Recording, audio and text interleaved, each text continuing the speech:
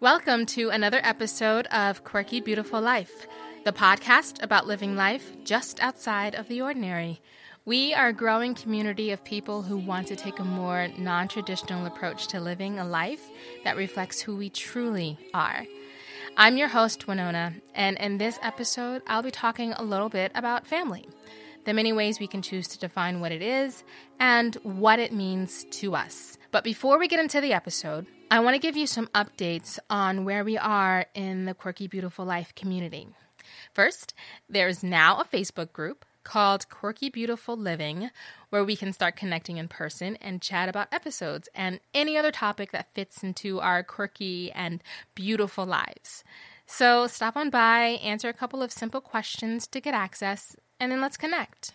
I also have a Patreon page up now, so if you find this show's content valuable, or you think it might be valuable in the future, or if you just want to show a little bit of love, feel free to sign up to donate monthly. Right now, I'm starting at a single subscription level that's only $1 a month. And once our community starts growing, I'll open it up to higher subscription levels that will allow access to additional content and new ways to connect. My first goal is to reach $20 a month in total subscriptions. And at that point, I'll open up additional levels that will give access to other secret Facebook groups where we'll get to dig deeper into more specific content. So there'll be a book club, one for food adventures because I love myself some good food, one that delves into spirituality and different spiritual practices, and one specifically for those of us that are performing artists. It'll be a great time. So check out the Patreon page today at patreon.com/QBL. And one more thing, after this episode, I'll be starting a series-based approach to the show where I'll cover a single topic over the course of a number of weekly episodes that will dig deeper into different aspects of that topic. That will allow me to have a more streamlined and organized approach to my recording and hopefully make your listening experience a little more cohesive. And don't worry if the current topic being covered doesn't fit with what you're looking for. We'll still have conversations about any and every topic in the Facebook group. I'll even try and get into Facebook Live to create short mini episodes about random topics in there. And then maybe the next topic I cover will be more up your alley, or maybe it'll even be something that you suggest. So definitely stay connected through email, like the page on Facebook, or follow Quirky Beautiful Life on Instagram or Twitter. Even though I don't use those two as much yet, but I'll get to it. So, now that all the updates and announcements are out of the way, let's get this episode started.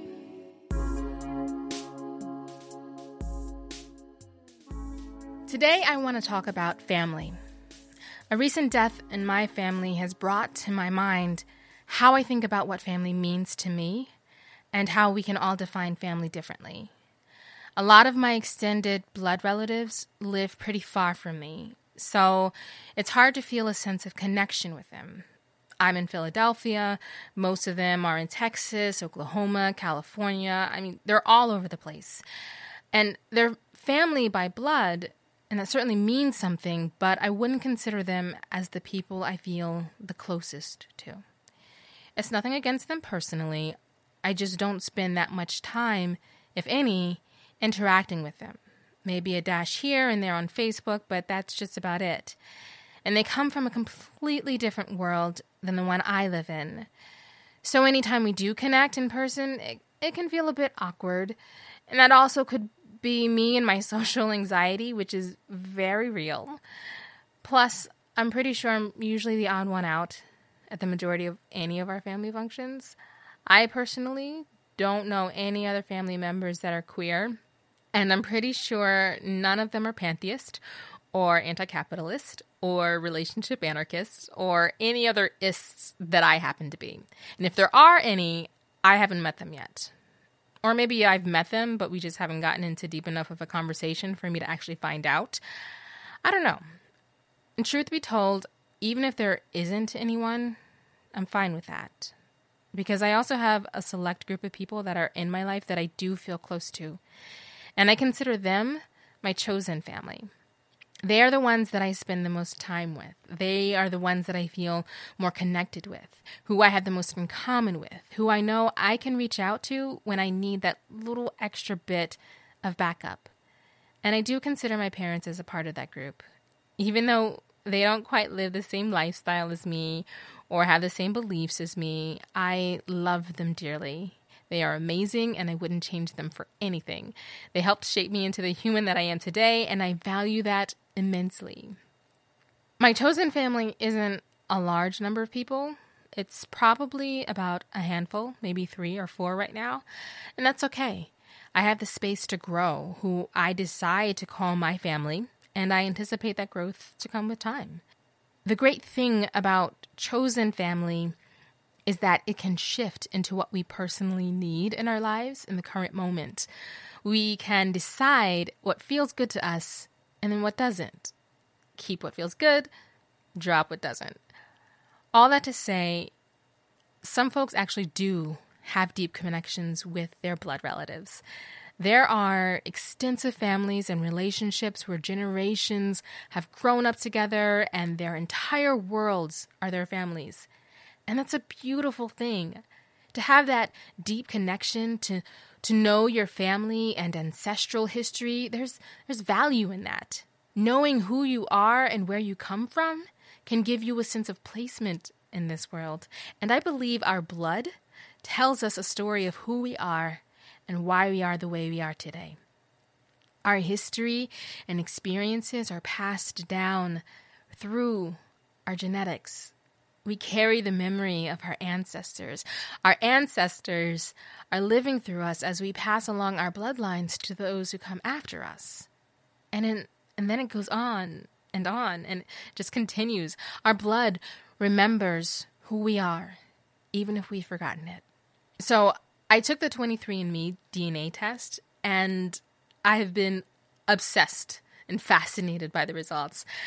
I already had a vague sense of my family's history from what my father put together, but that can only go so far back in history. What about the family that goes beyond what we were able to dig up? Who were they? Where did they come from? Is my preference for hot, humid weather an indication of where my ancestors originated? Is my fascination for trees and deep forests, my love of seafood, is that an indicator of some distant past family members and their lives? Do my musical abilities and motion sickness on open water have anything to do with where my people came from? Who were the gods and higher powers and spirit guides that my ancestors looked up to and worshipped? How does that affect me today? The 23andMe results didn't let me get that deep. It gave me a general idea of where the majority of my ancestry originated. So there's like 81% African, with 80% being West African, which isn't that surprising. 17% European and a splash of Native American and Southeast Asian, but any deeper than that, I have no idea. And I would love to learn more, but I'm not entirely sure how to do that exactly. I had a friend of mine once tell me to create an altar and invite my ancestors to visit. And in time, they would start revealing themselves to me and who they were. They would show up in dreams and flashes of my life, assuming I'm open to receiving these messages. I've yet to try it, but that might be a practice I pick up at some point. Who knows? That might actually help me feel a stronger sense of connection with my living relatives. As I open myself to see where I came from and the common blood lineage we share, and then maybe I can see the reflection of my ancestors in them and in myself. But what about those of us who don't have the option of connecting with their blood family? Either because there's no one left or not knowing who they are due to separations at some point in life. I mean, that's happening with so many families right now and the mess that our current administration has created. And it's heartbreaking. Or maybe it's just toxic and unsafe to be around. These are all very real situations, and if our families are family through choice or circumstances, it doesn't make them any less important. Sometimes We choose our family, or sometimes they choose us, and a common bond still comes through. The love and connection that is formed still comes through. And it's just as meaningful and important as every other family out there.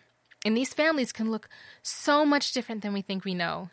Families where children are raised by grandparents, aunts, uncles, siblings, close friends. Families that are expanded through marriage and adoption. Families where multiple adults are co-parenting children, where the adults may or may not be romantically involved. Polyamorous frameworks where there are multiple people in a relationship living together or separately with or without children. Families where it's just a tight-knit community of close friends that love each other deeply. It goes on and on. The possibilities are endless. I know for me, I eventually want a child or children, but I don't want to raise them within a traditional family dynamic. I mean, my entire lifestyle will be far from traditional. It already is. I may not necessarily have a romantic partner or partners, but I do want to raise my child within a community where there's an aspect of co-parenting, where there's a circle of chosen families surrounding us that I know care just as much for my child as I do. And some people may not understand that, and some may totally get it. Either way, there is no right or wrong way to shape the family that we want to create for ourselves. So I want you to take some time and think about how you want to define family. And don't let yourself get trapped by the idea that family is supposed to look a certain way or be a certain thing. Family can be so much more. And this is where I will wrap this up. Thank you for listening to this episode of Quirky Beautiful Life. Let's continue the conversation. What does family mean to you? How do you define family? Is it by blood, or do you have chosen family? Or is it a little bit of both? How do you feel about yours and others' family dynamics? Visit the website at quirkybeautifullife.com to leave a comment, or come join the Facebook group at Quirky Beautiful Living and start up a conversation. I'm on Instagram and Twitter at Quirky Beautiful Life. I promise I will start being more active there at some point, but you can always feel free to email me directly at winona@quirkybeautifullife.com. That's WINONA at quirkybeautifullife.com. And like I said earlier, going forward, I'll be taking a series-based approach to the show, so there may be a little bit of a gap while I gather content for the upcoming series of episodes, which I'm thinking will center around self-care or healthy living. I'm not quite sure yet. But again, I will definitely be around online, so feel free to reach out. And until next time, keep living your quirky lives. Bye.